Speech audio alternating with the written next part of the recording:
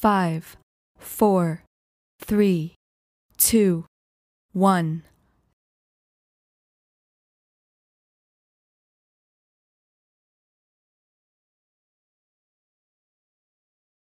Take one of one. Hey, Danny Philippou here. I wrote and co-directed this. Co-wrote and co-directed this film. And I am Michael. I am the co-director. This is so weird.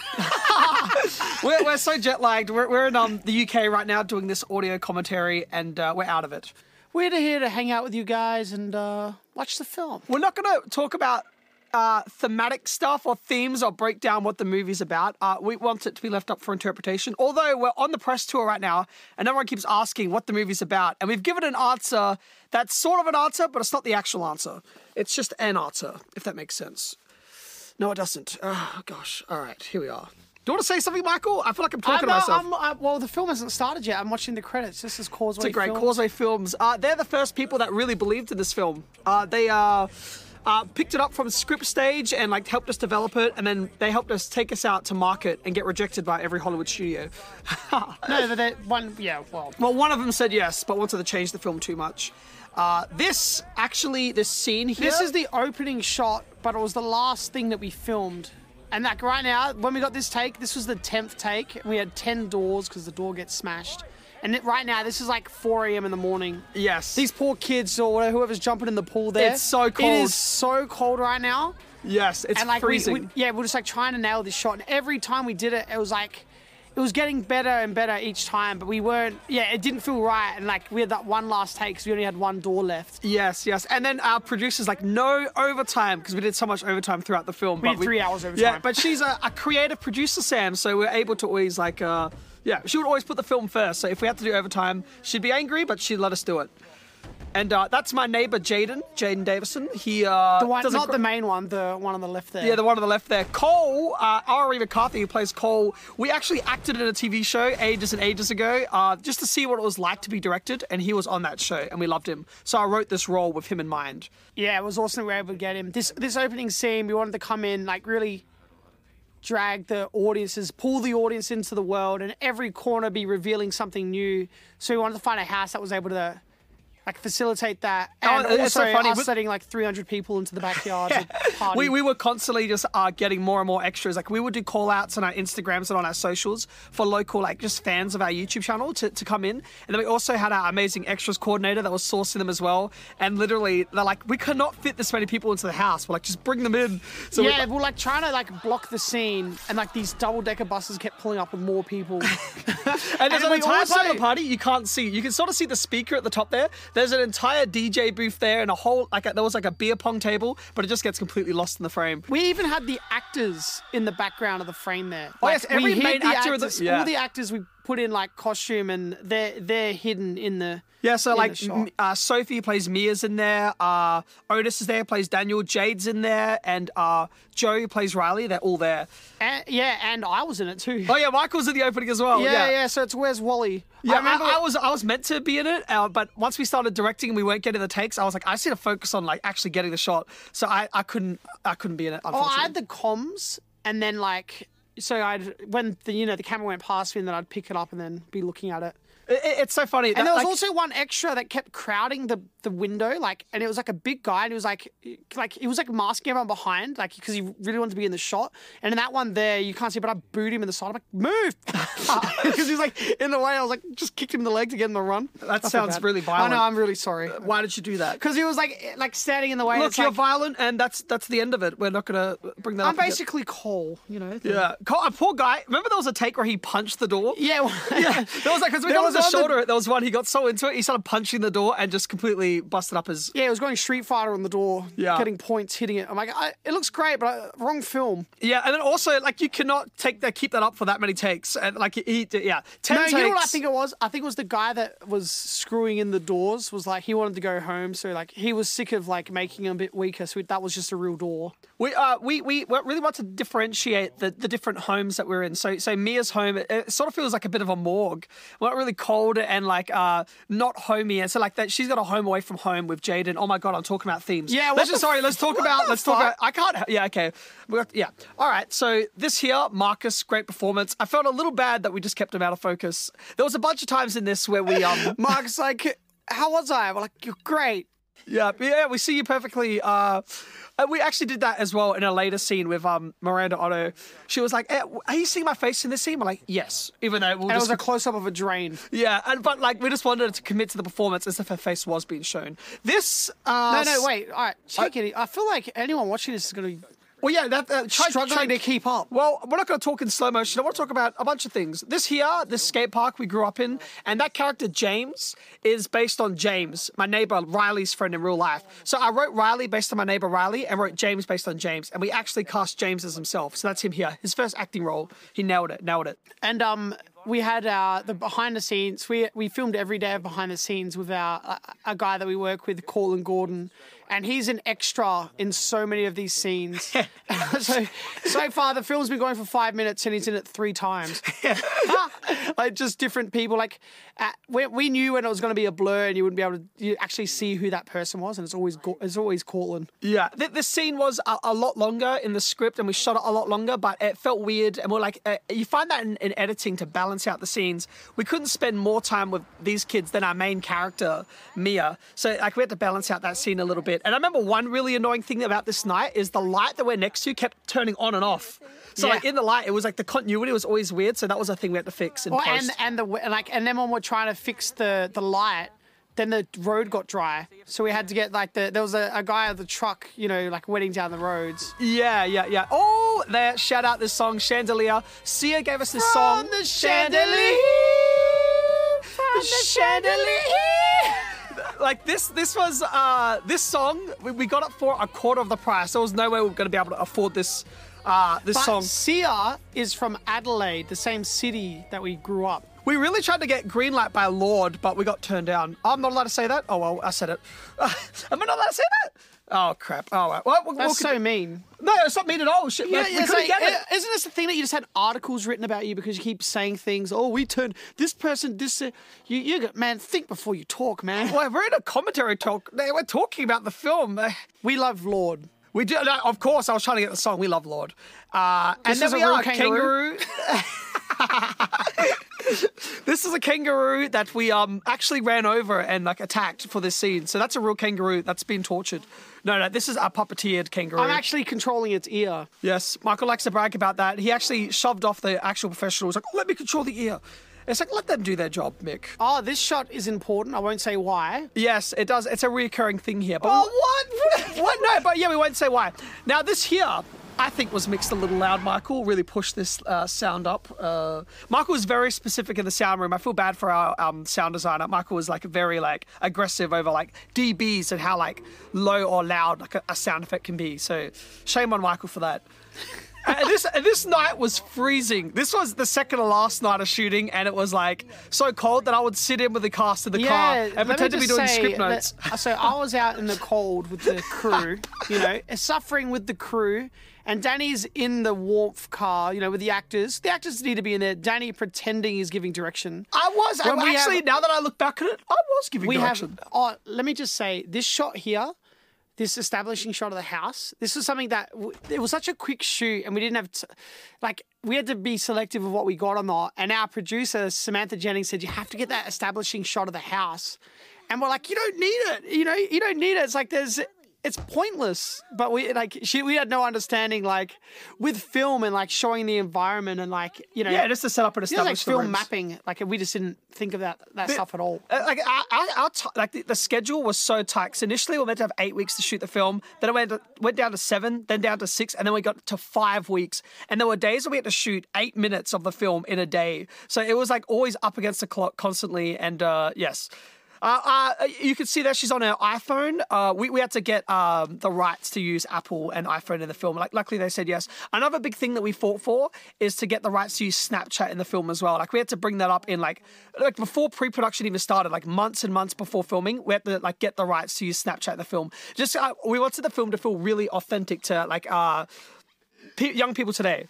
Take a breath, Danny. I have so much I want to say about each scene, and they're like, yeah, talking in slow-mo. I know, there's so much we could say about every single shot. But it's well, like, I'm going to get it in. Like, I don't know, it just feels like you haven't taken a breath. Like, take a breath. How about you step outside before I make you step outside? How does that sound?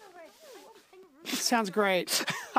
there was a take of this that we shot. That sounds great, Michael. Yeah, there is a take here where where Sophie picked up the dog and then fell over. I feel bad. Yeah. That dog was really, really loud. So every single scene it was in, it was like impossible to hear anyone's dialogue. So we had to the dog was had to be in there for the entire scene. But we had to pick her up and escort her out. That's my sister right there. Shout out Helene. That's the first thing we shot for the entire movie.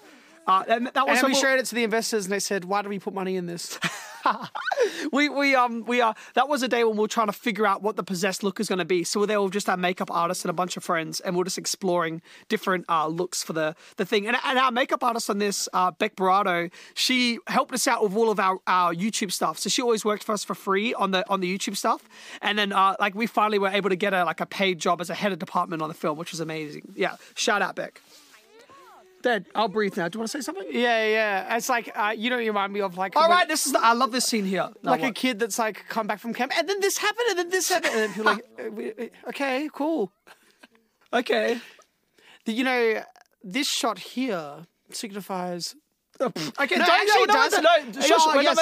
want to say. That's right. Okay, there was every head of department got to have a foot down for. Actually, no, all right. It sounds like I'm just shutting you up the whole time.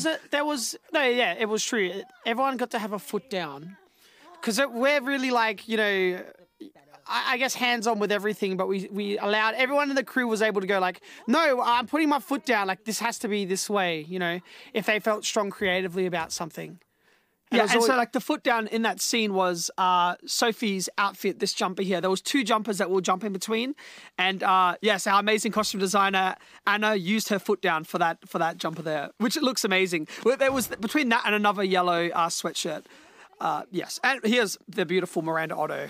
Oh, this first shot, we had an Uno game at lunchtime, and the loser had walk in the middle of the take. So Miranda's first shot, like coming inside the stand-in for Joe, walked in and like ruined the take. And then Sam was freaking out because Otto was on set, and we were just like messing laughing around in the background. I felt bad actually. I didn't feel bad. Like she found it funny. Yeah, it was funny. She found it. Yeah. So what we would do on set and all the way through pre-production is have Uno games with the cast members, and then everyone who would lose would have to do an awkward social dare. So like mess up a take on purpose or something like that. And we even had like our crew members do it. So the grip Ben, one of the grips who like controls all the camera equipment, he lost an Uno dare and had to say to Sam that he wasn't impressed with her. He wasn't impressed with her films. Yeah. Her last movie sucked. Yeah. Speaking of sound, it's interesting. Like, because, Foley and stuff recreated all the sounds, which is amazing. But there's some stuff where I'm like, oh, can we just use the original, like, audio? Like, this shot here in the bathroom. I love the audio and the delivery on everything there. But they said there's a sound where it's like, oh, you can tell. There was something about the sound that people weren't liking or something. But I just love the delivery was so real out of all of them. Like, the ADR, we put the ADR in, it just didn't sound the same. So I was like, yeah, and ADR's additional dialogue recording. So, like, if a line's not clear enough or there was, like, interference in the sound, you go into a studio and you re-record those lines. I think it happens. Yeah, it happens a lot of film. We tried to do it as practically as possible because, I don't know. I'd like what we capture. If we can capture it there, organic on the day, it's always going to sound so much better. Well, that being said, though, this entire scene is about to be ADR'd because they're walking over gravel and there's rocks on the... And it's not them just walking. It's about 30 people behind them walking with cameras. And light and... Yeah. So the sound in this scene, once they start walking, was unusable. So this is one we had to go back to the studio and re-record every line. But as much as possible, getting it on the day, and then also like the audio as well, like the Foley recording real there on location. The audio, the main audio recorder, Nick Steele. The on location recorders, he actually went to a media course with us. So he had worked with Nick heaps before. A lot of the people on this crew did, because before we did YouTube, we did film. We worked on film sets and all different departments. And there was always people that we met, like grips, unit, stunt guys, gaffers that we just really got along with. And I always remembered going when we do a film, we want to use you guys. And then a lot of those people that were actually crew in the film, which is awesome in ours. I should say the biggest shout out to our production designer Bethany Ryan. Oh, she killed. Like, this is like a garage. This is like an empty garage, like a completely empty garage. Yeah, an empty garage. Yeah, there was nothing in here. It was literally just like a hangout garage room, and like put all the walls in and like the carpets and everything. And she did such an amazing job and like ran with the brief. And it was so incredible. Like with the YouTube stuff, you're doing a lot of the stuff yourself. To work with like talented people like Bethany Ryan who can put this together, it's so incredible. And so we love it so much. And this was a fun thing. So we had 2 days to shoot this entire sequence from this scene to the end of the scene. So it's like we would go to set, we'd shoot all day, and we'd go home, edit all night, come back and shoot all day again, just to make sure we got every single shot that we needed. Yeah, because we didn't want to make sure, we didn't want to like forget anything. So it was like we did a few like that, like 2 days, 3 days, just to make sure. Because like when once you're wrapped out, you're wrapped out. Yeah. And like I wonder how long this scene is. Like it must be like 8 to 10 minutes. We had to shoot it in 2 days. It was pretty. The schedule was so impossibly tight. Well, you're supposed to do 1.5 to 2 minutes a day on average for a film. We were shooting like a TV show. Well, just because of the budget. And we'd lost $1 million out of the budget just by casting Sophie, because some of the people thought that she wasn't a name and all this sort of stuff, but like we felt so passionately about casting her that so she is a name, you just don't know it yet. That's what we told them. Like, you take as much money as you want, we're using Sophie. And so we had to reinvest our fees, and our producer Sam reinvested her fees as well. Like we just did everything we could to get her, and she is so. If like one thing could come out of this film, just being able to like help present her to the world is like means so much to me, because I just think she's such a talented performer, and I think she's going to have a huge career. And same for all of our cast. All of our cast was so amazing. Joe, who plays Riley, was the last person that we cast. Like it was like literally the day before production, pretty much, that we got him. So like everything was up against the clock. As well as for this scene, the hand, we had not had the final version of the hand until this day that we shot it.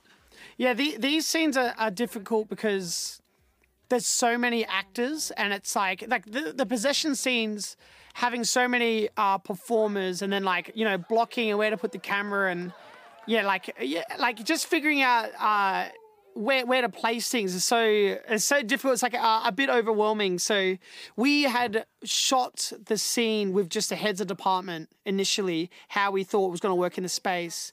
Then the actors came and we blocked it out with them, and things changed. And then when we got to set again, it changed again. It was only, we had one rehearsal day to rehearse all of this scene and block this scene and the next montage scene as well. Like everything was just so tight and squeezed together. But sometimes when we had to move, we had such our camera department, Aaron McCliskey in particular, so talented. Like he'd always make shots that look better than you could imagine. And you never had to worry about a shot looking bad or something like that. And when it was crunch time and we had to really move, he could move, and it's and it wouldn't affect the quality at all, which is crazy. Yeah. And you have to shout out, even our focus puller, we were moving the camera around so much. Yeah, Charlie, we'd be moving the camera so much, and he was just always just on point. He was never missing focus. So that's a big skill as well. It's just measuring out and going with the flow, and pulling focus is a manual thing. So when something's in focus and out of focus, he's having to ride that manually. It's such a unique skill.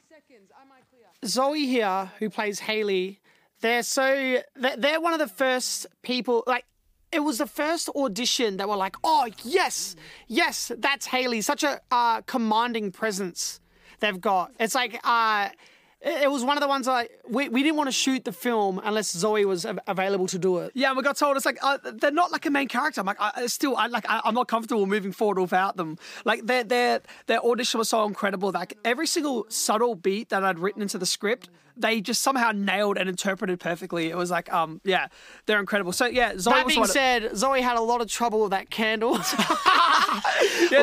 the candle. Light the candle, the open door. It wouldn't light, or it wouldn't go out in time and things like that. Because it was very specific. I was to them, I want you to say, light the candle, open the door, and then light it, blow it out to close it, and then blow it. Yeah, there's a very specific thing. Yeah, but they got there in the end. But yes. Here we go. First possession. For rehearsals, we got every single actor to do Wait. Before you do that, let me just talk about this guy here. Oh, okay. See how long he's on screen for? That guy had to come from interstate. He had to, because it was COVID was gone away but coming back up a little bit. So he had to come from interstate, quarantine for 3 days, come on set the 4th day, be on screen for, come on set for about 15 minutes, and then get on a plane and then quarantine for 3 days home. What a It was trooper. like a week like work to be on screen for about 13 frames. And then 12 frames. He sat down, like, I got it. And he's like, oh, okay. He's he had no idea where he was. And then because he had the scleras in as well, he literally just walked in, sat down, and then got walked out, and then got walked to a plane or something. But we just loved the look of him so much, we wanted to use him. Yeah, we're very specific about the demons.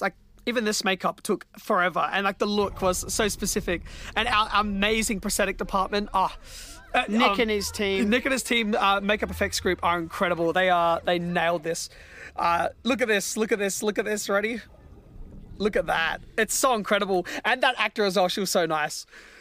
Yeah, she looked terrifying. But that's another thing. A lot of the practical effects take a very, very long time, and it's on screen for such a little amount of time, and you kind of feel, in a way, bad for them because they put so much effort into it. But for me, I respect films so much when they if there's something really impressive, you don't linger on it and be like, oh, look what we've done, and show it off a million times. If there's something that's had all this effort put into it, and then it's only on screen for as long as it needs to be, I feel like there's an extra weight that comes with that. So they did an amazing job on that lady. Definitely. Sophie was the first person to get possessed. She really set the bar for everyone after, because man, she just nailed this every take. She was getting, and then even the audio, we had her voice dubbed over with another actor just to make her voice sound completely different. But we used a lot of Sophie's original voice in this because she was able to transfer my voice so perfectly. Her performance is incredible. She's this is the music and stuff in this scene is, there's a lot going on with the soundscape and the music that I won't get into. That's all just part of the story, because when you're writing a script, there's things you have to kind of spell out to make sense of characters and moments, but a lot of that can be conveyed through just looks, glances, audio, atmosphere. When it's on, when you've actually made it, you necessarily don't need to spell it out visually. You can do it through audio. And there's a lot of stuff that we worked the audio was really difficult to nail, because we're just I am so specific to an annoying amount, but we found it in the end. But so for moving forward, things like the music, where we want it to be in part of the process earlier. So right now we're writing script pages, and we send it to a composer, and we're trying to find sounds early. Cornell, the composer that did this music in the end, was unreal, amazing. It helped us out so much, and I couldn't convey musically what I'm after through notes. I'd say, oh, higher note or low. He's like, what, a D key. I'm like, I don't know what it is. Just higher, and then he just and it's like, oh yeah, that one. I couldn't say it. It was more of a feeling. And he was just completely on board with the way that we worked, and it helped it happen. But me and him were talking about working on music earlier, and then having it part of the script writing process instead of just being slapped on at the end. What happens if it's integrated and part of the script? It's baked into the bones of the script. So I'm looking forward to whatever we do next to really, really work on that. And because I'm so happy that we found the music, and I just couldn't settle, because it was our first. If it was YouTube and stuff, you'd just be like, oh, okay, yes to the music, and then change it later. But we couldn't do that in this, so it was we really had to nail it, and it was a really, really difficult process. This day was a difficult process. This was one of the really stressful days on set when we were really, really behind. And to even have the rain, because we were not... The rain was a nightmare. Yeah, we weren't meant to shoot this scene at this time. It was meant to be later, so they'll have more time to figure out how we're going to pull off the rain effect. But we had to move this scene earlier in the day, or earlier in the shoot. And so they were figuring it out while we were trying to shoot it. And it... the poor guy doing the rain. It's okay, you're going to have 3 days, then we're going to do that rain. But then we had to move it forward. Okay, now it's today. Yeah, and so like this is and like I remember it was like a conversation where our producers like, if we don't get this next shot in the next 10 minutes, we can't have rain. And so like we were just like, oh please. So there was one take we're trying to, because there was the wide shot. There's a wide shot where like all the windows are getting rained on, and like the way that we achieved it was like a bunch of people outside Throwing with water. hoses and like buckets and like things like that. And there was one take where like there was a guy like with like a gardening hose, and like in the reflection you just see him come right up and like we can't use this at all. Yeah. Also, what we're worried about is being able to use the audio as well, because the rain was so loud. And this was another thing where it was like, this was a scene that we were meant to do again in ADR. But like once we were in that suite and we re-listened to it, I'm like, I'm okay with the rain being over the dialogue, because it would be so impossible to recapture that performance that Sophie gives in this scene. Yeah, so they really nailed it. Bit of VFX there in the back there. That back rain part is amazing. Marty Pepper with our Kojo. That's like, we could only get rain on the left side of the window, so that back window was CG, and he looks great. See, that's the thing. We always want to try and do it practically. Even they go, oh, we can do it VFX. It's like, no! But the best VFX you can never tell. And I feel you like cannot tell that. VFX can get like a bad take because you can always spot the bad VFX, but you never spot the good ones. And there is a lot of good ones. But like we've just, ever since kids, like when we grew up making videos, it was right before digital, like right before we could put it on computers and edit it. So we were like, we'd make camera like noises in sound, like in camera. So we'd be filming a fight scene and someone would be like hitting the wall behind us to do like the punch sound effects. I used to do the music with my mouth, with like holding the camera and like doing music. Yeah, and then practical effects as well. Like we always had to try and do it practically because we couldn't do visual effects. But when we were very young, like it like switched into digital, and then we were able to do that stuff. But like from our core, it was like doing it, practically. Sorry, I'm just so like enamored by Sophie. She's so incredible. And like all this direction stuff. We're under the couch right now with the cameras. We'd be telling direction. We'd always like try to be as close to the action as possible. We'd be hiding around set, just that, like Danny would. Yeah, Michael would run outside because he was scared of the crew at this point because people weren't happy with us in this scene. No, you were hiding under the bed because you were afraid of the crew. No, I was there to talk to the actors. Right, if you say so. Another subtle VFX that's in this scene is like with the rain, it was flickering a little bit. So there was a subtle VFX to like de-flicker the rain. Slow it down. Yeah. So the reflections are really fast. It's like slowing them down. Because we wanted to have that kind of surreal dreamlike effect. Yeah, like she's talking about this euphoric feeling and I guess create this sense of stillness and calm. Like they're like talking about this chaotic storm. A little bit heightened with the reflections, but not too much. So it was like a little too much. We had to like find like a balance. She's found the calm in a storm with this hand. It's I love the scene. I love her performance. Yeah, and this is one of the things like when you're on set and it's like, Sophie's doing this amazing performance right now, but if you see like what's happening outside of this, there's like 10 people and there's water. When you're actually listening to it, you can't hear things properly, especially the crew. So. And Sophie's living this amazing, like she can just tunnel in and do this. And that's one of the things, like you can see, if you have the vision outside of what everyone else sees, it's like, trust us, it'll work. It's going to work. It's going to work. Like, you wait till it's in the edit.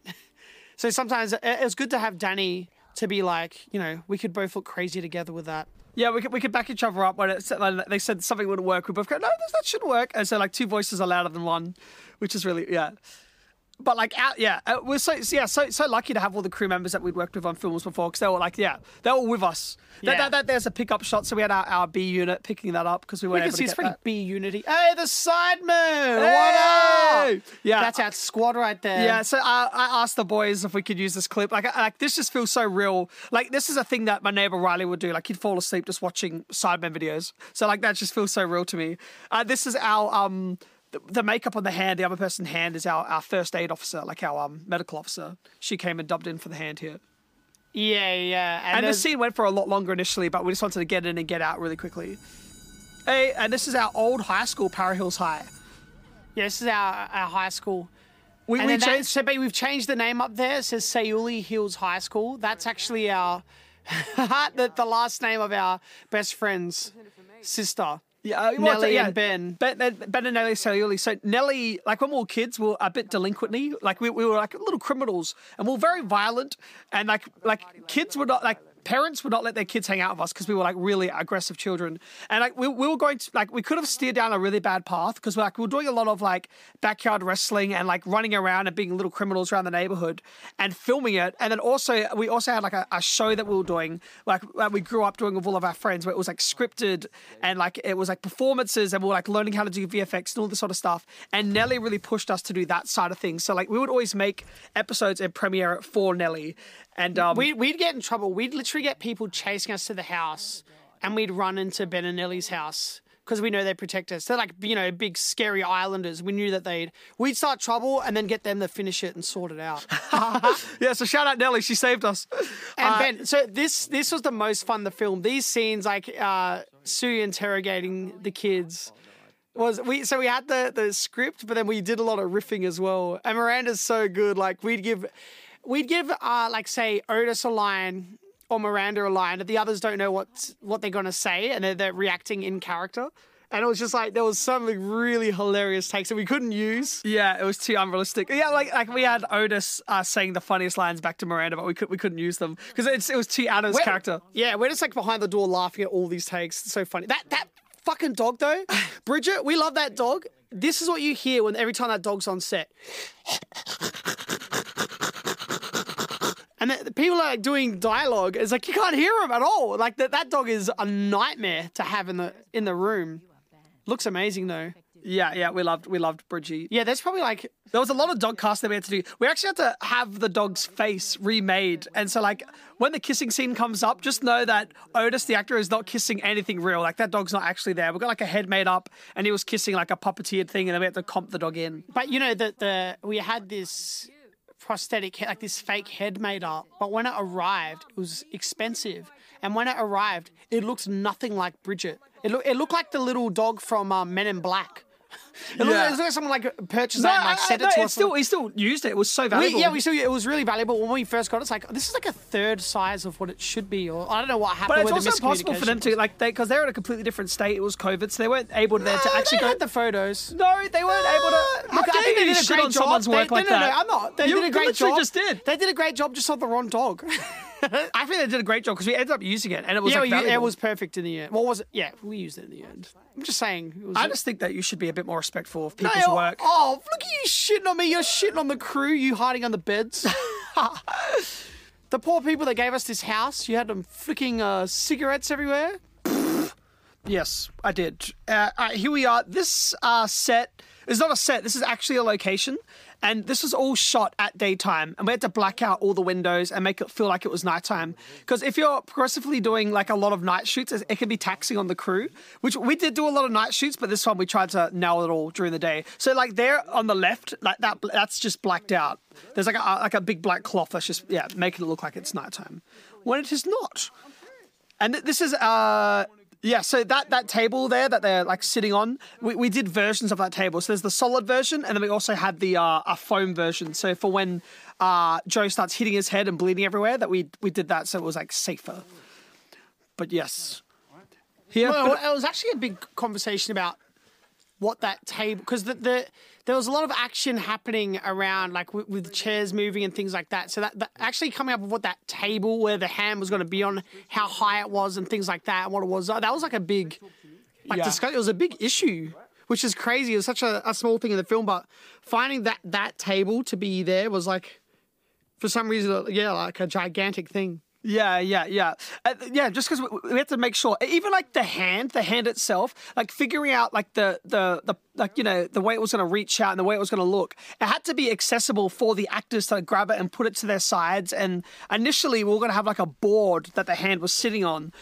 And like all that things, that once you start like practicing with it and you're like practicing out the action, we had to make it and design it in a way that it could be flexible and be thrown around the room. Well, it's like what the stance of the hand is. We went through so many molds, and like we said, like the first day it was on set, we only got it that morning, and the person that was like the person who finished the hand the night before quit the next day, and we don't know why. And people say it was something to do with that hand. He freaked himself out a little bit. Yeah, something happened, and then he's like, oh. It was so weird. But there's 100 things happening on a set you don't know. Like it's like, oh, that's what really, and then like you kind of move on, which is strange. It was really strange. Yes. Big shout out here to Otis for his demonic possession here. This is an amazing performance. I love that he's so calm and so collected throughout everything until this moment, and he just suddenly goes ballistic. It's great. And shout out again to Beck. Like these days were so tight, and to like jump everyone in and out of makeup and everything was such a big, difficult process. But yeah, we got there in the end. It was 4 days for all of this, wasn't it? In total. I don't remember. I think it was 4. It was 4. Nice little close up there on Otis's lips. And the awesome, I love the actor that we got to dub in over Otis here as well. She's so funny. Like us and Andy after this was just crying, laughing the entire time. And we actually decided to use more of Otis's voice in this. Like it was going to be completely taken over by the other actor's voice, but like we like to like mesh between him and the person that was possessing him. So a bit of an orgy of voices here. Yeah, it was lucky that we were able to, a kind of blessing in disguise that. You know, we went through the mixing process twice because the music didn't quite work and we had to do it a second time. So the first mix, we got like a good base of everything, and then we really knuckled down on working on these voices, especially when we came back again. We were able to do the second day of the second round of mixing. We were really able to finesse everything about the voices and make it sound exactly how he wanted it to, because it was difficult to find. Even the sounds of the being possessed, VFX, so that was Otis kissing the puppet head. Yeah. And then we did a shot of the dog and then like licking like a smacko or something like that. And then just comped it together. Yeah, Marty and his team at Kojo put that together. It looks amazing. It was like, and it was also one of the most difficult shots to actually nail. Like that went through, I think 7 or 8 versions, like constantly refining over months, trying to get it as perfect as possible. And there was a different way that we were going to go about it. But like, they just had to keep trying different methods to try and nail that shot. So that was the most difficult shot. Another big VFX shot that we actually cut out of the film, when Mia initially put her head back, because she was getting drowned possessed by a drowned spirit, we initially had her hair floating. So like throughout the entire first possession, her hair was going to be floating as if she was underwater. And the VFX team did such an amazing job, and it looked so awesome, but it just felt a two-step, it felt like a step too elevated, it felt too supernatural, and it sort of removed us from the reality of the situation a bit, so we ended up having to cut it, which is a bit of a shame. Here, montage sequence. This is the infamous montage sequence. So we didn't have very long to shoot this at all. We wanted to have 50 setups that we wanted to get. And the first AD said, it's mathematically impossible to get all these shots. And we just said, like, let us control the set for these 2 hours. And we had the 2 cameras and we just like went ham. Like we were playing music and then just like riffing with the actors and then getting these shots. There was key ones that we wanted to get. But then there was a lot of like, like riffing as well. And like, we got so much magic in this 2 hours? Yeah. Like that like it's like, oh, I wish we could use so much more. And the song was different. Like we probably listened to over 1,000 songs trying to find the right song for the montage. And then when we heard this one, it's like perfect. Edith Piaf, that's Sophie's real voice. Oh yes, Sophie's singing surprised us all because we got her the song to learn. So she was having to learn to sing in French, and she came to set and started singing, and we're like, what? We thought we were gonna have to dub over a voice of an actual singer. Yeah. But Sophie is a singer. Yeah, how talented, my God. Yeah, crazy. But yeah, this sequence, like when we found the song, it was like, a mix between old and new, and it's kind of it's fit into a long about what's happening, and like the juxtaposition between the fun that they're having, because we wanted to show the lure of the hand, but then also the reality underneath that and what's happening is very different to the way the kids are perceiving it. That shot of Otis when he's spinning from side to side, we had the stunt guys make this rig where we could attach the camera that would move with Otis from side to side while he's rocking. Yeah. So that was like how complicated. It's on screen for very little, but that was a really complicated rig. Yeah, and that was all part of that thing. Just trying to nail that montage in that short amount of time. And our producer had to pull us aside. She's like, "This is not normally how film set is run." And I was like, "I'm so sorry, Sam. How you run a film set." We were making Sam sound like she's angry with her. She's not. She's so incredible. She was just said it. Yeah, but we just knew that we had to we had to have that chaos to try and capture the magic in that chaos. And so we just had to nail those shots because we didn't want to miss anything in that montage. It's also, energy as well. Like if you're doing a scene that has energy like that, like a party scene, the fun scene, like if it is too, because it is slow moving with a film, like if it's too slow moving, it feels like the energy's not there. You can feel the energy in this scene, and you can see it like on screen, and you can see how much like fun everyone's having for real. And it's like you wouldn't capture that really if you're like kind of staging it, I feel like. Yeah, and like, which is So completely moving fine at for. that pace helped it. Yeah, it definitely did. And like these scenes, we were able to slow it back down and calm back down again. But like for that sequence, it just had to go a little. We had to go a little rogue. That one was, we had to move fast, but that was extra fast. It's almost as fast as Danny's talking in this commentary. Yes, and yeah, I was trying to think of a rebuttal, but I'm too tired. And you win this one. So this is the famous possession. Man, Joe killed this. Yeah, we auditioned so many different kids for this role, and there was some really there was some that could nail both, but like usually. The boys were really able to nail like the drama side of it and the normal conversations, but when it came down to the actual possession, like that's when a lot of the auditions sort of fell apart. And Joe was just able to nail both sides of his character's performances straight away. Like he did the possession in front of us straight away. Remember when we went and auditioned him in person? He came to the house, the pool house that we were staying at, and he just like performed for us right in front of us and nailed it. We knew straight away that we had to cast him, and he knocked us out of the park. And so we got Alexandria, who plays Rhea, Mia's mum. We got her to like act out the sequence for Joe, and then like play that for Joe in his headphones so that he was able to listen to it and like try and mimic her performance. This was one thing that we did. Like Joe like separated himself from the rest of the crew during lunchtimes and stuff, and kind of isolated himself in this sequence. And he really got into a real dark headspace that he couldn't really he couldn't get out of it straight away. Yeah. Like he really went somewhere. I think it was like his first time like accessing that part of his brain or something. And then like, thank God the drama coach we had ways of like to like how you shake things off and things like that and like separate yourself from the character. But Joe really went there and like, man, it was unbelievable. Like, yeah, and like because like it's so quick in the film, like it's a couple of minutes. But when you're shooting this, like this took 3 hours to shoot, so you had to be at this like peak emotional, vulnerable state for 3 hours, and so like it took him a little bit to get out of there. But like he did and was able to come back on set and everything. He's amazing. But like it's a difficult thing, like these sequences, and like Sophie's like a bit more of a veteran, so she was able to like jump in and out of those headspaces really quickly. It's just like I think that like you came with like experience. But yeah, man, Joe really nails this. He's so incredible here. And so was Sophie. Oh my God, this scene. Yeah, everyone, even like the small glances from Zoe and Chris, like everything about it. So this is interesting. This when he slams his head, right? The amount of time before he goes down, we had one version of the cut, and then when people came in and we trimmed a bit off it, like a few frames, and then when I watched it, I'm like, no, it's not right. It's got to be like, boom. Like I knew exactly where it needed to be, so I made them, I feel bad, like re-export the entire film, but just with that 2 frames extra, because it's like that was a right amount of time for like his head to be up in the air before the smash. So this is all, like Joe's doing a lot of this practical. stuff. His So like, real eye. we wanted to nail like this.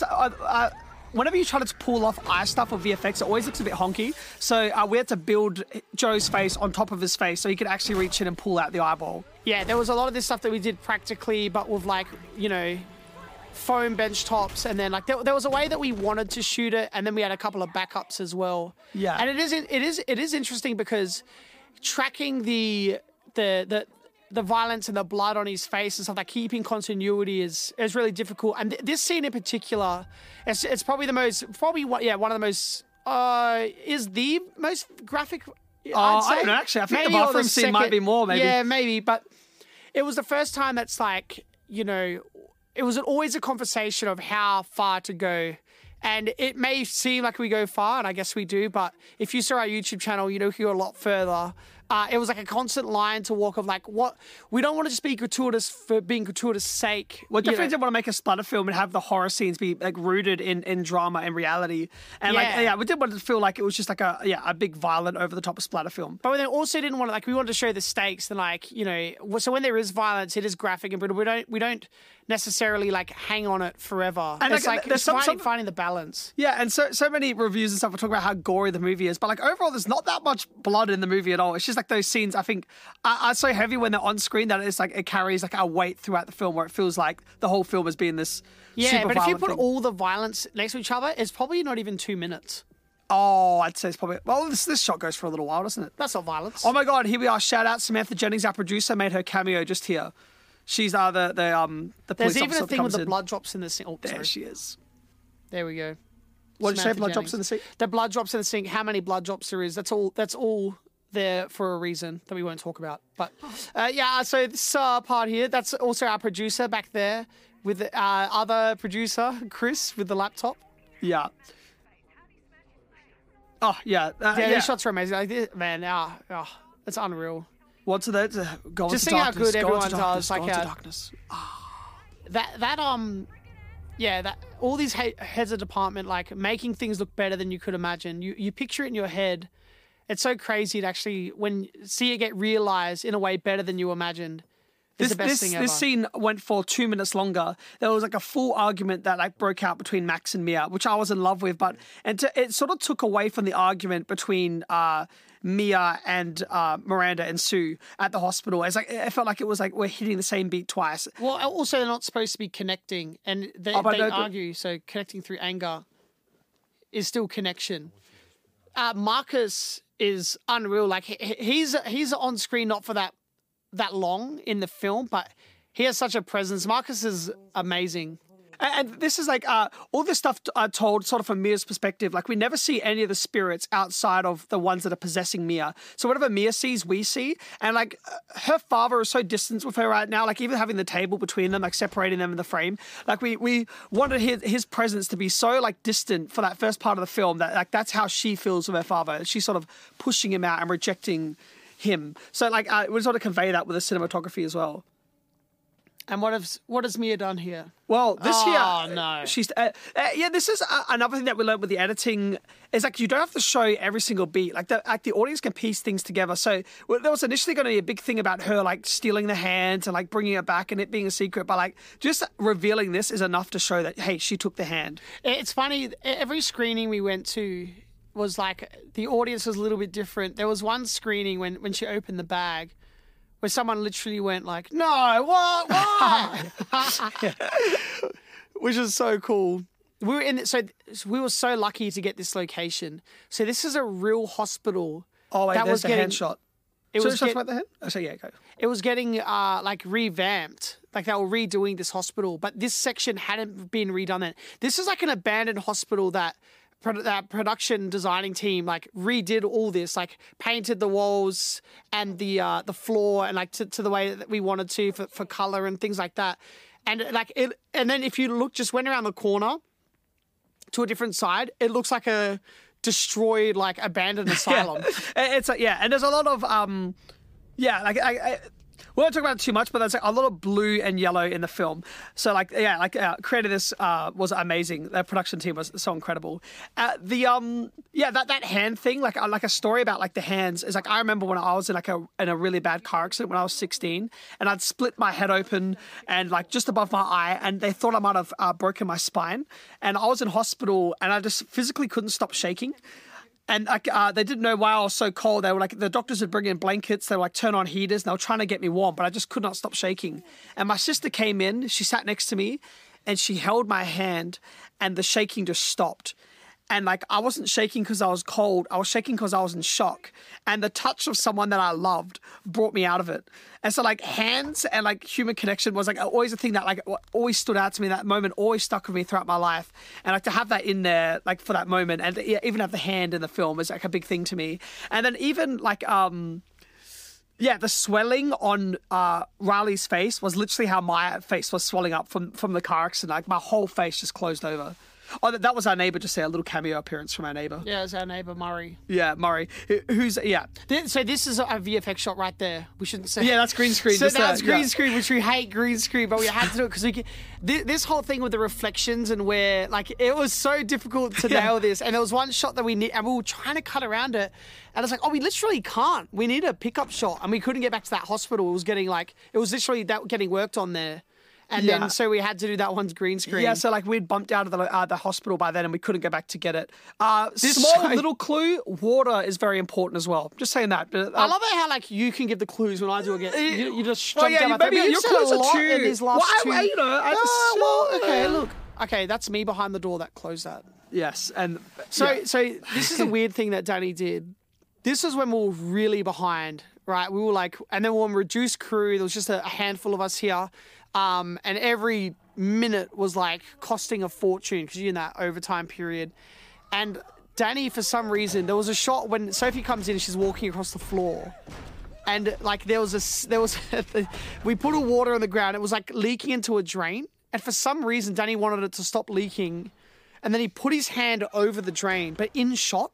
So you see his hand go in and block the drain in shot. I keep forgetting that you can fix things with sound design. Now, like a very specific way I wanted it to sound. And I was like, wait, that's not, let's do that during this. And I'll like put my hand over it. Yeah, I forgot. Did you see the shot? I was a wide shot of Sophie coming into the... We shot that sequence like right at the end of the day after we'd shot that ending... When she's running it down the hallway when she's chasing her dad down the corridor. Like, so like we were so over time and like we had to squeeze that scene in like literally the shortest amount of time. It was so... Yeah. This is interesting as well, like this scene, like to pulling off the rain stuff. People don't really realize with films like how difficult rain is. Yeah. So when I look at films like, you know, like the Batman, like that revamp of the Batman, how everything's wet, it's like, damn, that would take so much fucking work. We have a lot of rain in this, but like it's so much work to do, like consistently, like have, you know, because you got to reset every time and reset rain and continuity of what the surroundings. And this is a driving rain shot, so we had to build a rain rig over the car. So like there was like a fake lights that were like going over the car. There was a fake rain machine, and it was like them trying to drive and like removing the entire back of the car so we could fit in 2 cameras. Yeah, so we had 2 cameras. We had this rain rig outside, like sprinkling, and then we had another car attached to it because like driving them, and then also us in like a van with like the comms trying to like give direction and stuff. Like, so even like a small scene like this is so much work. And filming isn't a thing in Adelaide, so people drove past and like, what the fuck is going on there? Because they would have just seen this like they're the hosing, weirdest setup, like they're gardening their car or something, you know? Yes. And yeah, even this, like having, like, yeah, like also like a lot of the road stuff, you have to close off the roads and have like traffic control and all that sort of stuff. So it's like a big process. It's like rain and driving. Yeah, this moment here. I think that was your mum, mate. Oh, see, yeah, okay. Yeah, it's hard. Yeah.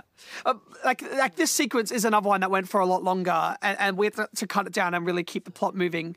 We love drama films, and we tend to get bogged down a little bit in the drama. So we just had to find that balance here between the drama and the horror. Yeah, it's interesting. We're writing a genre film right now, and what's it called? Bill Hinson, our co-writer, is like, you've got 1 minute of the genre and then 10 minutes of someone washing the dishes. Because there's just something about, like drama and human interaction and stuff. It's like fascinating to us. But like, fine. Because of course we wanted to work as a drama film, but then as a horror film as well. So that's always like a scale thing, you know. You don't want it to get bogged down in too much at either side. The rain in the back there is VFX. That's like that really subtle VFX. It's like this is a set that we had built. So this is inside the studio. I think it's the only set we built for the film. Oh, no, that's not true. The bathroom has a set as well. So we built 2 sets. The ending? Yeah. Oh, shit. Yeah, 3 sets. Yeah, 3 sets. So this is the main set though. Like we spent a lot of time in this. Like this was like 4 days that we had inside the Mia's bedroom. Yeah, it is interesting. This breaks my heart. These I yeah. didn't do puberty, right? It's just...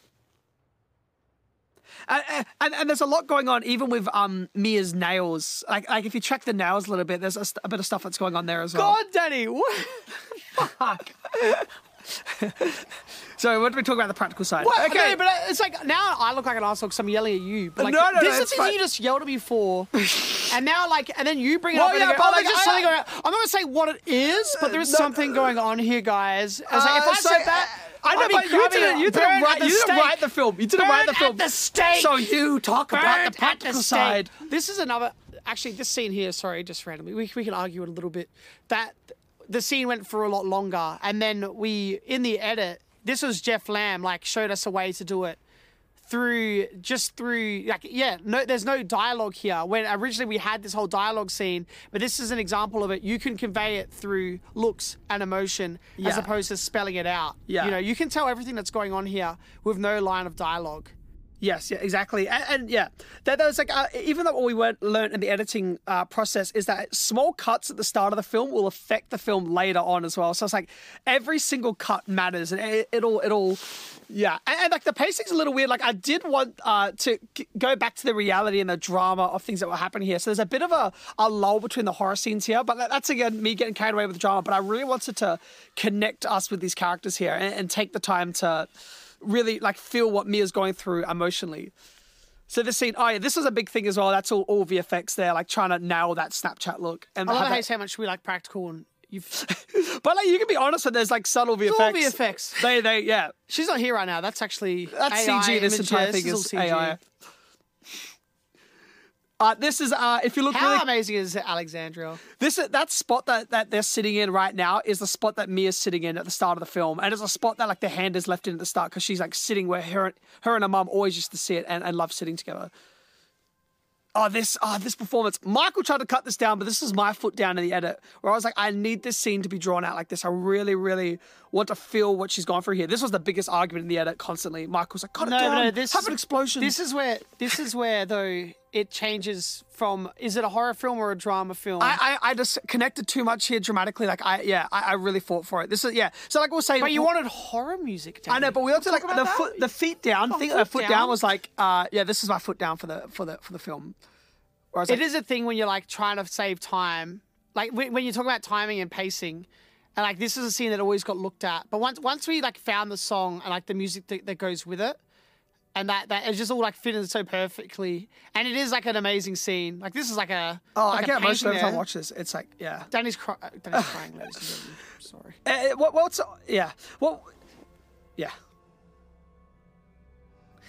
I remember this being a big thing as well, and I pictured this when I was writing it too, like this transition, which the production team able to pull off. I love this transition that's coming up. It's So we had to build the bed and the wall and like set everything upright and have the camera track across. And we had a fake leg propped up on the bed, so it looks like she's laying next to Daniel here. But she's laying next to a prosthetic leg, standing up. Yeah, standing up here. Yeah, she's not laying, she's standing. Yeah, and there's people that are up there, like holding up the blanket and all that sort of stuff, and the camera transition. And we had like pillows, like puffing pillows to get those little bits of what's it called? The dust particles. Yeah, the particles. There's some sneaky dust particles there, are flickering around the frame, and there's the only lens flare in the film, like just there. It's like to add to the dreamlike quality of the film. But like sometimes lens flares and like draw attention that there's a camera in the room. But like this just felt like it suited it here, is like to have like a dreamlike quality. That was the first lens flare. Okay, should I talk about this scene here or no, Michael? No. No? I don't think so. Okay. You don't think so? Up to you. I think we can maybe. Okay, so just one thing here is that like So Mia is seeing herself. No. Let's move on. Yeah. We'll move on. There's a lot going on with the soundscape here. There's a lot going on everywhere. Yeah. Oh, that sound is like cringy. Oh, it's so brutal. Oh gosh, here we are in the darkness. Is a spirit. Here she comes. She was, the actor that performed this scene was loving this. She was laughing so much. She's like, my friends are gonna just end me for this. Yeah, they have endless ammunition on me right now. Yeah, like she just got drilled by her friends, the one that plays the spirit here. Thing. Oh my God, we can talk about the color grade and how like difficult it is to color grade dark scenes because you never know what you can see on what screen. So it's like this scene, like trying to color grade for shadows and darkness is so impossible. It's such a difficult thing. Or even this scene, like this reveal, like when you look at the rushes, she's just sitting in the corner. It's like people are like, and that was the thing, like, you know, with editing and timing and things like that the people wouldn't understand. It's like the sound isn't in there and the color isn't in there yet. It looks a bit rough now, but like you just got to trust that like it needs to be this long for this reason. Yeah, and so going back, I like just talking about like not touching too much on the themes and what things mean. It's like we really want people to be able to interpret things for themselves. And like once we start giving all the answers and say everything with full clarity, it just sort of takes away from like a film experience. So like, I'm sorry if we sound like assholes. Yeah, and there is a lot of things going on with each thing, and people ask questions like this, like. Just know that you could have anything happen in these scenes and they're happening for a reason. It's not just happening to be happening, you know? Yeah. So all of this stuff and all the spirits that are connecting with each kid, like everything's got meaning. And our mythology Bible for the hand and all the spirits that they connected with was so thick. And like the rules are like the kids have got these rules where they've made them up and they believe they're the rules, but are they the rules? There's like, we had so much with the backstory of the hand, but we didn't like want to spell out and just like hint at it and have the kids be in over their heads and not understand what it was that they're messing with. And like one of the big studios that like wanted to do the film, that was one of their notes that made the film a bit more typical, was like to make the like to spell out the hand and spell out what was happening. That we really wanted the kids to not understand really what they were messing with. This scene. This is probably the biggest jump scare in the film, and everyone on set jumped as that when Sophie hit herself, which is real. And she's touching herself. She's like, "Ow! I hit myself really hard." So Sophie, commits to this. Like she's really beating herself up here. Like, she's such a physical performer. We're inside the cupboard here. This scared us. We're inside this cupboard.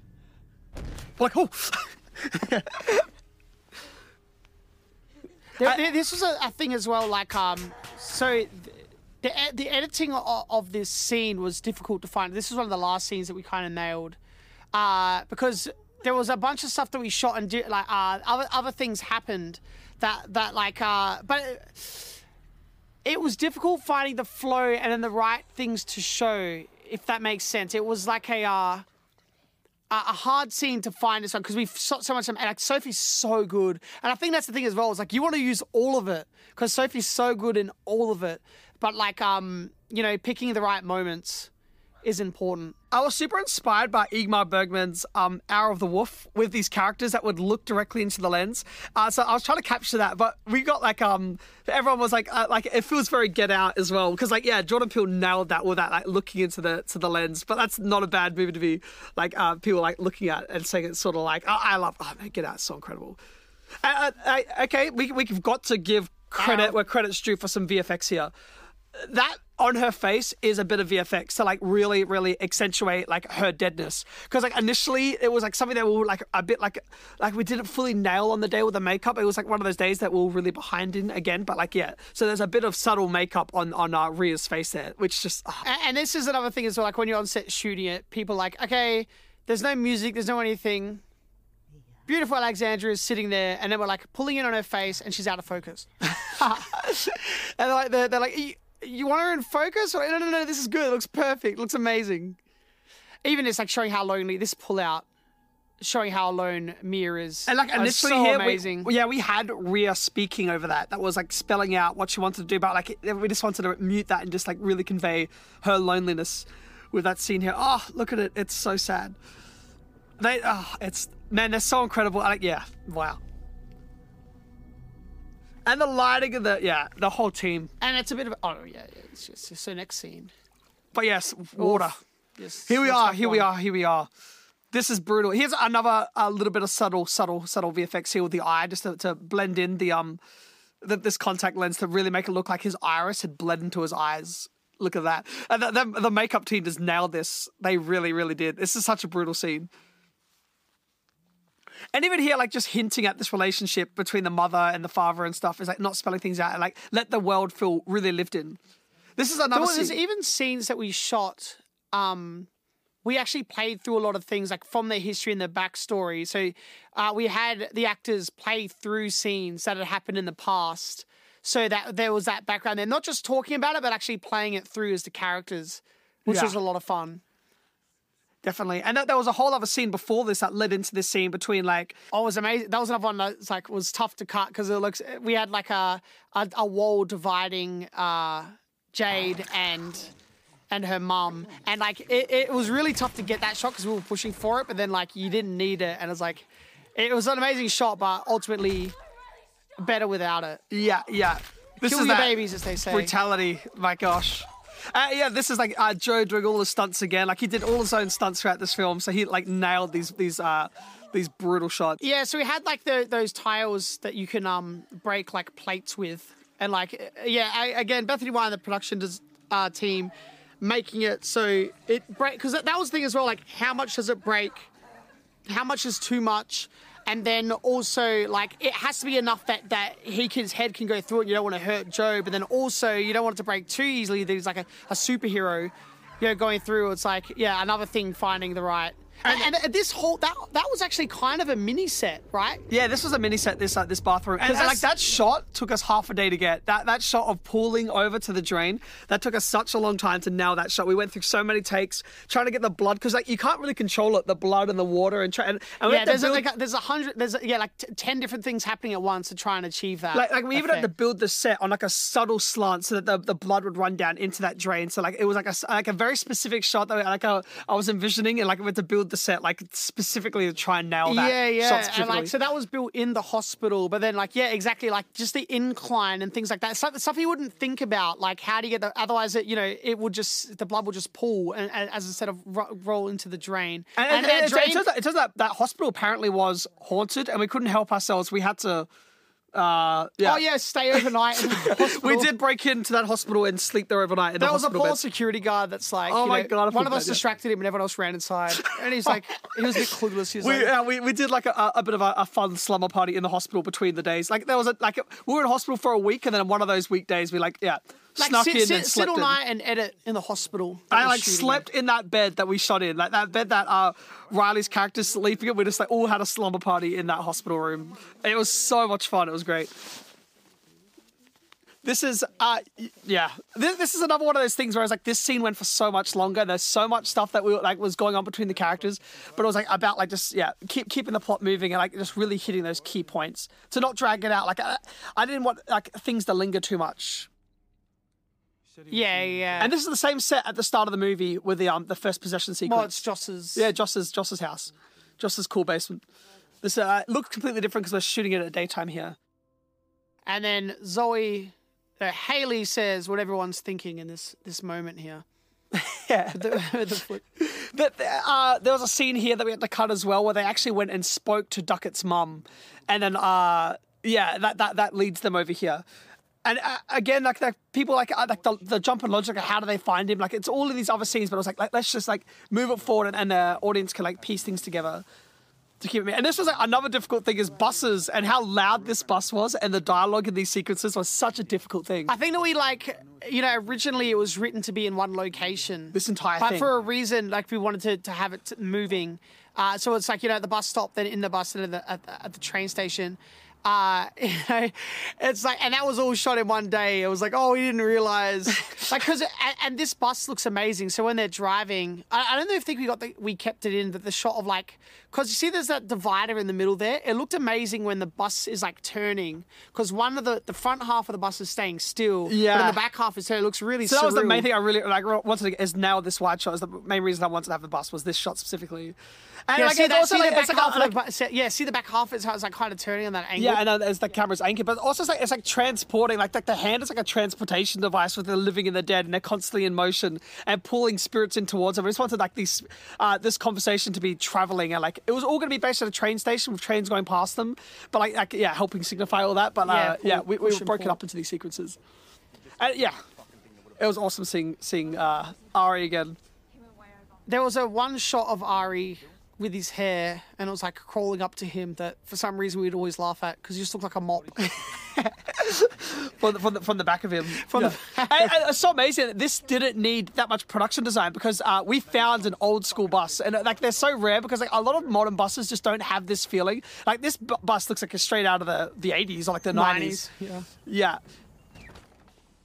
And this is Mawson Lakes Interchange, everyone. Shout out Mawson Lakes. This is our local interchange that we grew up in. Nice and grungy. I love it so much. The last shot in this scene here. So this was another one where we just went 15. So when you go overtime, every 15-minute increment after you go overtime, you start paying a lot of money because you're paying all the crew's wage like time and a half or 2 times. So and it's a lot of people. So as soon as you go it sounds like, it's not that long. It's 15 minutes, but it's like, it's crazy, like how much it can cost. And this scene here was like, we just went 50 minutes overtime, and there was one shot to get, this wide shot. You'll see it right at the end when they Joss and Haley leave, that we just, it was so difficult to get it. And there's this whole like big thing that was happening. Like the bus stopped in the wrong place. The extras, the intercom started like ringing. Yeah. The producer walked in frame, and then we only got the shot probably and it was 8 seconds to spare before we went into 30 minutes. And it was also like, this is the thing, like I constantly, like when I'm shooting, I'm sort of like editing in my head as I'm putting it together. So I knew that I wasn't going to cut to the wide shot throughout this conversation. I only needed it for the end, like to save us on that overtime. I was like, just get the ending where they're walking away. Yeah, everyone's sitting on the bus because the bus pulled up the wrong place. Like, get them out, let's just shoot the ending. Yeah, we'll just shoot the ending really quickly. So it's like, yeah, you just have to think on your feet sometimes when you're on that, and like be editing in your head constantly. That was like a real thing of like, how do we accomplish this? Because just for some reason it was so difficult to get that last shot. Oh my God, we've got to shout out the makeup team again. Like, I cannot believe how incredible Riley looks in these scenes. It's so amazing. And like soundscape as well, like the sound design in these rooms when it gets sucked out, when it's just the spirit and her talking, like it's so, yeah. Oh, I'm so happy with how it's unbelievable like that, yeah. Closing on this reveal. Oh, that is so brutal. Yeah, everyone's great in this scene. Even it's funny. Our friend Michael Gilmore, who's in like Raka Raka videos, somehow kept finding ways to get hired on set, which we loved. Yeah. Like he was a extras coordinator, and then he was an extra. And then he was the guy that somehow supplied all the computer stuff. So he was like the guy controlling all these monitors that you see around. Somehow he got involved, like being the one to supply that. And I don't know how. There was bite marks on Riley's arm that I really wanted. And like that was one of the things that we didn't have the time to apply them every single day. So Joe, who plays Riley, had to literally have those prosthetics on for days and days on end. Like he had it on for weeks, and he just couldn't shower his arm properly because we didn't want to wash the bite marks off of his hand. So like he was constantly had those bite marks on his hand for weeks. I thought you were going to say you had him bite his own hand. No, it was like he just had to keep the prosthetics on. And that was another thing as well, was that, this sequence here that we're about to see when Mia goes to hell, like initially went for 2.5 minutes. Like we were in hell for a long time, and we shot so much violent stuff that it felt too far. And like we found that in the edit. It was like, let's just hint at what's happening and just show it in flashes. And there were shots that like our producers, like, you would never get this past the censor board. And you wouldn't. Yeah. But like, so we put it in a way that you would never tell that it's there. Yeah. So it is there, but it isn't at the same time. It's there very, very quickly. This is this little girl was adorable. Yeah. This was our one Audrey, of the I'm a spirit. Yeah. In the behind the scenes. She's great. And like she's her mum is helped us, like she was like a casting director, or she's what does she do? Yeah, she was an agent. She's an agent. Department, yeah. Yeah. So we cast Jo through her company, and that's that girl's daughter. Yeah. She just had those those frightening deep eyes. And this rig here, like the flame rig, was a big thing that we were trying to nail in pre-production, was the look of the fire and the flame and these lighting effects that we got practically here. Like you can see, this thing was like a thing that we were just trying to figure out. So, and this was another thing, like we shot like a wide thing with everyone there, and then obviously a double for Jo because we didn't want to have him around with all those. Like it was crazy in that room, and then like isolating it the next day where it's just Jo and then Quayne and then some others. So not just everyone in there. So it's like kind of like being selective with how you shoot things. Oh man, like there was 4 takes of this scene, and every single one was amazing. So good. Everyone nailed it. Yeah, and Sophie's like, oh, I didn't feel like I nailed that scene. I'm like, what are you talking about, Sophie? You fucking crushed it. The sound design here, like in the cinema, like we were so specific when we were doing the sound design and mixing it. Like Joe's scream like surrounds, and like it just literally like flows around the cinema. It was so amazing to watch. Yeah, we had a lot of fun with the surround sound. So if you can watch it with surround sound, there was a lot that we were playing with that kind of stuff, with the surround sound stuff. We had 6 hands made. There's 6 hands, right? And because of what happened with the person that made that first one or whatever, that quit, it felt like everyone took extra care with the hand. Like no one wanted to mess with it or whatever. So we were expecting to drop them and break them and then having to use the other ones. But we only ever used the one hand. Yeah, even when Sophie kicked it. And like we were expecting like a few of them to break, but none of them did. And she was booting it. And, it wanted to stay there. Yeah. And everyone wanted to stay away. It's so fun. Like we've already had offers from people trying to buy the hand and stuff. It's so cool. Like I hope it becomes like an iconic thing. Like that'd mean so much to me. That's so sick. This is a very tough scene. This is is Marcus. Oh man. And these are difficult because like these are the rare scenes that like where we had to really calm down and respect the performers and like not go too crazy on set and like really peel back our normal energy on set. It was like just to really try and nail these performance moments. Yeah, and they both do like, and yeah, we had two. So the two cameras we couldn't afford to have every day. So it's like we could only have it. I forgot how many days, like 4 or 5 days of the shoot to have 2 camera setups. So it's like, what ones do we really need to capture a scene like this when they're both performing like really integral and emotionally off each other that we need to have the 2 camera setups for. So this was one of the days that we used the 2 cameras. And people were sort of pushing us to use the cameras on the days where there's lots of action and lots of stuff to cover, but this was so important to us that they could both feed off each other's performances. So like the cameras are rolling on both of them at the same time. They're able to just play through the scene and bounce off of each other. You know, you see it sometimes like when they're shooting one side and it's like, oh, look at the magic that you're getting on the other side, but we're not filming that side. Yeah. And then when you switch it, even if it's in your own head, you're like, oh, it's not the same. Yeah, because they can get emotionally drained, and like you're really trying to feed the other performer, and like you really want to give them enough emotionally that they're able to bounce off that emotion. And so like when it's time to like reverse for another thing after you've shot one version for an hour, like they could be emotionally drained sometimes. So we really wanted to shoot that with the 2 cameras. Well, that's why it's talking about people have different ways that they shoot. Like, do you shoot the wide shots first to kind of like build into the scenes and then come closer in, so and then like do the like, and then they give like the give all on the closer up shots, or do you do it the other way around? We start off when they're fresh and then go wider when they're more drained. So that's and I think people have different approaches to that when you're filming these kind of scenes. We definitely shot our wide shots last, and we're like, let's really focus on the performance shots first, and then we'll cut wide when as soon as we've nailed those performances. Yeah. This is. Yes. So this isn't the set right now. This is a separate location that we shot at, and then Mia's bedroom's elsewhere entirely. Well, Mia's bedroom's the set. Yeah, that's what I mean, but this here isn't. Oh no, disappearing into the darkness. Don't, Mia! This is, here we go. Alexandria is like who plays Rhea. She's so phenomenal as well, and it felt so nice to like, even though Joe's only in this for a scene, like we hadn't worked with Riley for like 2 weeks at this point because this is right towards the end of the shoot, so he came back on set, and it felt like a awesome reunion to have everyone there, like Alexandria and Joe. Yeah, in the same scene together, which they've just like, even it's such a small scene, it's so cool like pairing actors that haven't had a scene together yet and just feeling their chemistry, which is really awesome. This is so funny. The guy that's like knocking on the door, like because we wanted the spirit that's pretending to be Max, that's imitating Max. He was what was he from that we loved?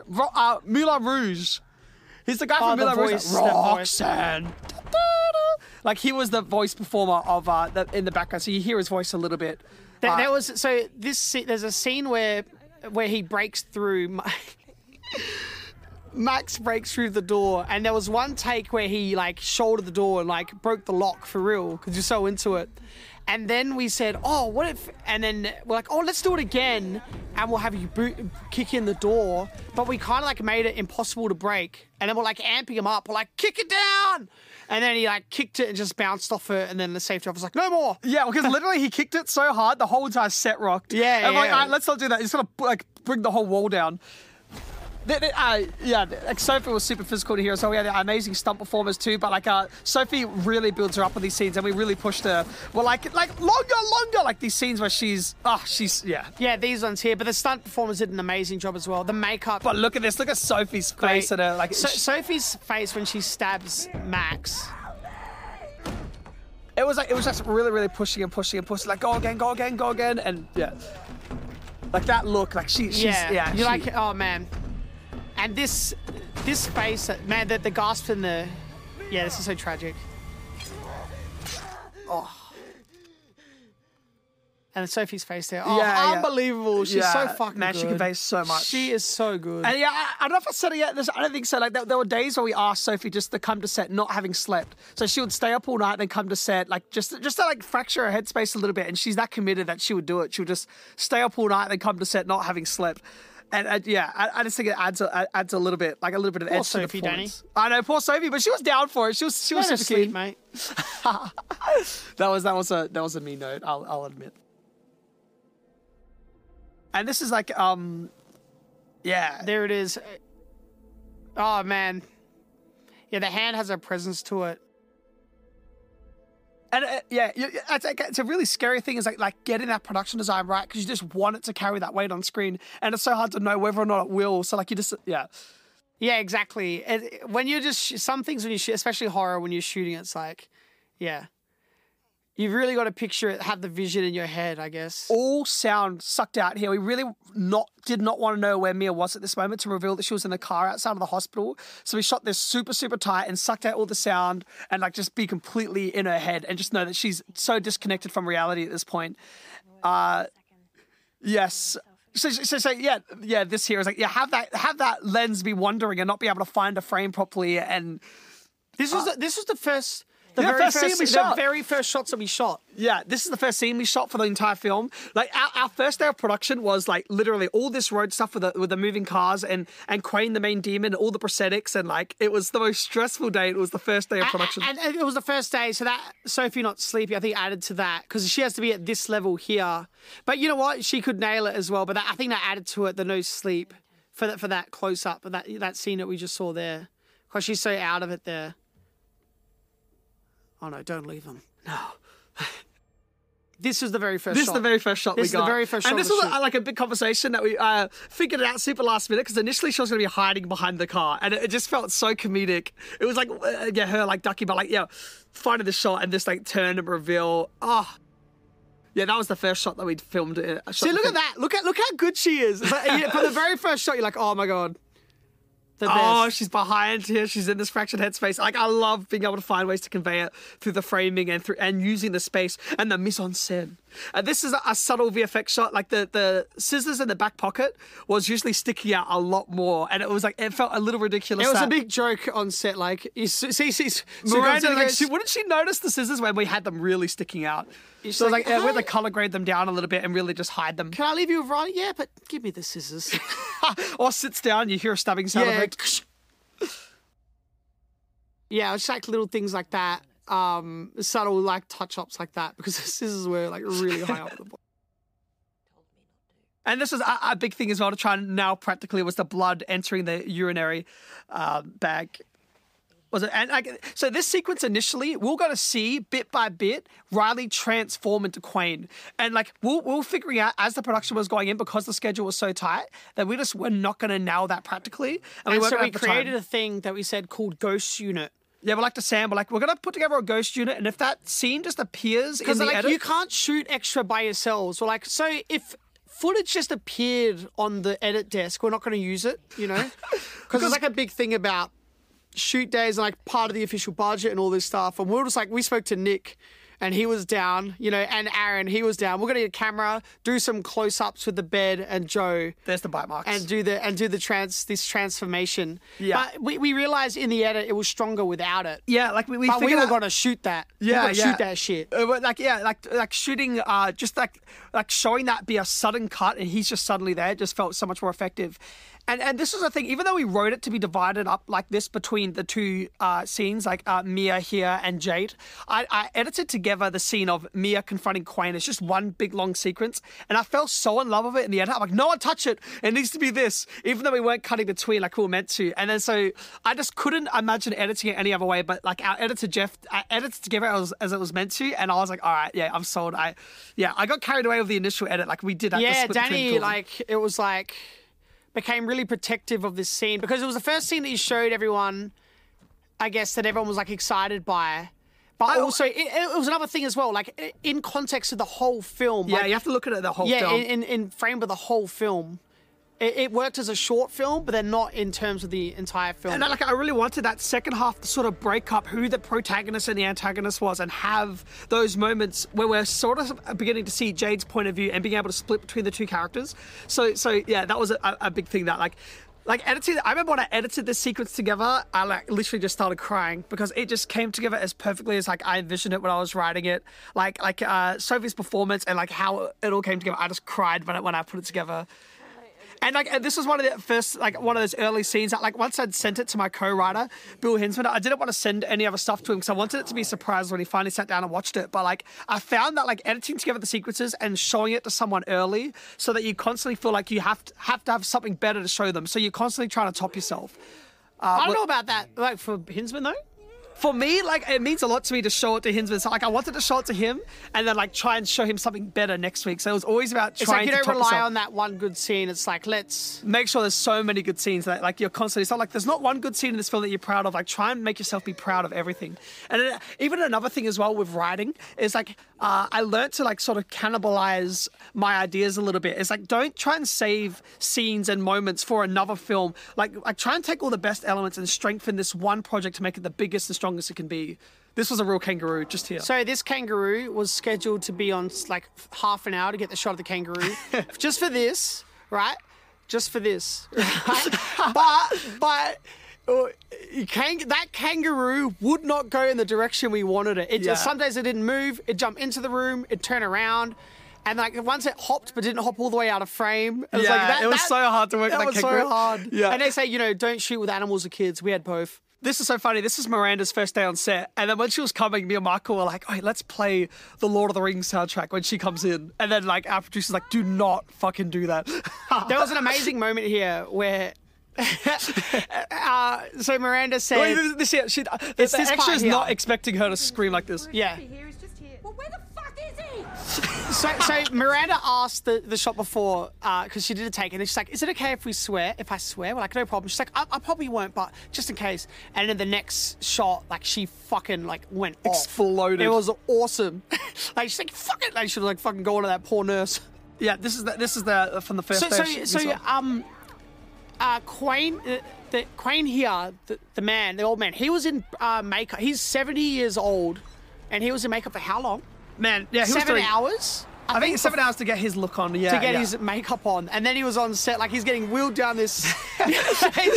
and he was down for all of it. He loved it, yeah. All this is practical as well. Even that subtle, blow of the wind on his hair and stuff, I love it so much. Well, we had them, of course, tethered so they don't fall Yeah, into so they're the tethered traffic. on the side. Imagine he just, wheeled off. Wild removal there. What a shot. Look at him. Yeah. I get so carried away here. This is when we were so behind. We had to break this up into 2 separate days like this. We meant to try and nail this in the first day, but I got so carried away of getting all the other coverage on the first day. Because we had to shoot the car accident the first day, all of the Quain stuff. So, this whole moment Yeah, we here. had, traffic control, big road shut down. We had, 10 stunt drivers that were coming in behind, the truck, the crash, special effects for putting the airbags off, and then prosthetics and all this stuff all in one day. And we were shooting this whole sequence, and then the car crash, and then Mia getting up and walking around. And for some reason, Danny kept getting close-ups of cars whooshing by. No, there were so many. It was close-ups of Quain's faces. There were so many little moments like this. There's so many moments that you want to get. So this one didn't initially work. This shot here, this car crash. Yeah. Yeah. So we had to do 2 takes of it because the first one, there was the gap between the truck swerving and it all just didn't work out. And it was all kind of, if we nailed that shot, then we could have caught up, but then we didn't get it. Yeah. So we were really ambitious on that first day. There's a subtle thing here, when we were setting up for this shot initially, there was these 2 kids that were walking past on their bikes looking down at it, and I saw them up there, I'm like, oh my god, I want that for the scene. So I ran up there and I was like, can you guys call your parents quickly? And then I got the producers to get in touch with them. I just wanted them in the scene doing exactly what they did when they were reviewing everything on the road.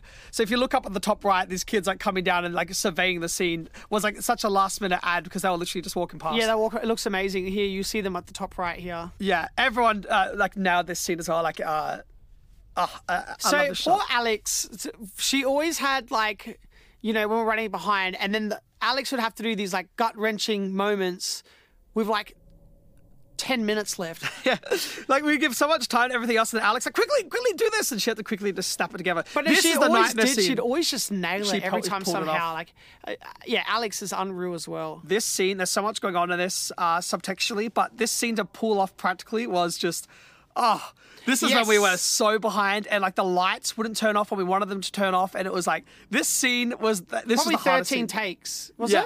14 maybe. It was like ridiculous. Right? Like we just could not nail this. We finally got it at the end. It was because it was also supposed to not be a one. Actually, we were supposed to do it in 2 setups, but we didn't have time to. So we're like, let's just do it in 1. But looking back on it, it would have been a lot easier with 2.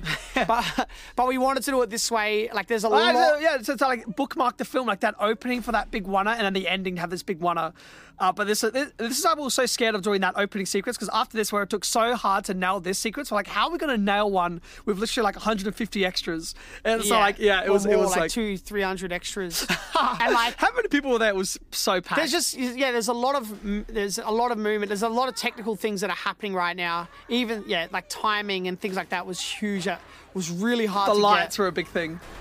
But when we got there, it was like, when she finally got it, we just like exploded cheering. Whoa, yeah! But then we had to run and do so straight after this, we're like an hour and something behind, and then we had to go shoot the bathroom scene. Yeah. Straight after when she's opening the door and everyone was just delusional by that point. And when you're on set, like every day feels like you've just got back from a war when you finish it, because it was so draining and so much went on. You're like, like you're just completely depleted of energy, and then you have to go to sleep and you wake up in a few hours. You have to do it all again. But it's just the best. It's the best. And thing then ever. also switching off. You can't switch off at the end of it. Like you have all this, like, I guess, adrenaline, and you're moving, and you're so in the moment, fighting the clock the whole time, and then you go home, and like your mind's just buzzing, thinking about everything, thinking about the next day. You can't switch off, so there's no sleep. Yeah, it's like the most stimulating experience ever. Like, there's just so much going on. It's hard to switch your brain off. And that's the thing as well. Like, and you want to. You got all this stuff to convey outside of that as well, like with what's going on in each frame, each moment, where to put the camera, staging. It's like even the way that plate's gonna look underneath. There's so many decisions to make. Yeah, and that's why you need an amazing team, which we got. That's our dad on the back left there, and our uncles. And that's our runner. So this guy was our production runner. So he drove around all the actors and stuff. So yeah. Michael, his name was. I'll let you in. And then Shazam. And I'm so sorry if this was a terrible, shitty fucking commentary. Yeah, I'm so sorry. Danny's insecurities are showing through. I apologize too. Yeah, we apologize for the shitty. The designing of this writing like matches Duckett's bag. So if you look at the writing that is on all this thing, it's the same writing that's on the bag and some of it on the hand. So Duckett's bag that they transported their hand around in, like that's the same sort of font that we used here, and we used the same sort of font at the start of the film with when we have the Talk to Me title as well, and all the pre-credits as well. Yes. Well, thank you for suffering through that, guys. If you did watch all the way through, you get a gold sticker. If you did watch this all the way through, DM me on Instagram and say, yo, I watched all of the commentary and grapefruit. Write that and I'll know you did it, and I will definitely respond to you. Is going to get a special prize. Yeah, literally, I'll send you a signed poster of Talk to Me. But thank you guys so much for watching, and we'll see you soon. Yes, thank you. Sorry. Bye. I know these things have meaning, sometimes I don't know the purpose. Introverted, dizzy from the disconcerted tizzies. Mr. Perfect isn't worth it, give me what I didn't earn. Put it in and earn, live and learn. I could never tell the difference when I'm miniature. Red alerts, read aloud like ministers. It's hard to breathe when you're drowning in the goodbyes. But I'm still here now, so tell me what it looked like. They use a sword to signify that you're a good night. Then use the same one to kill you and say good night. Good night, good night.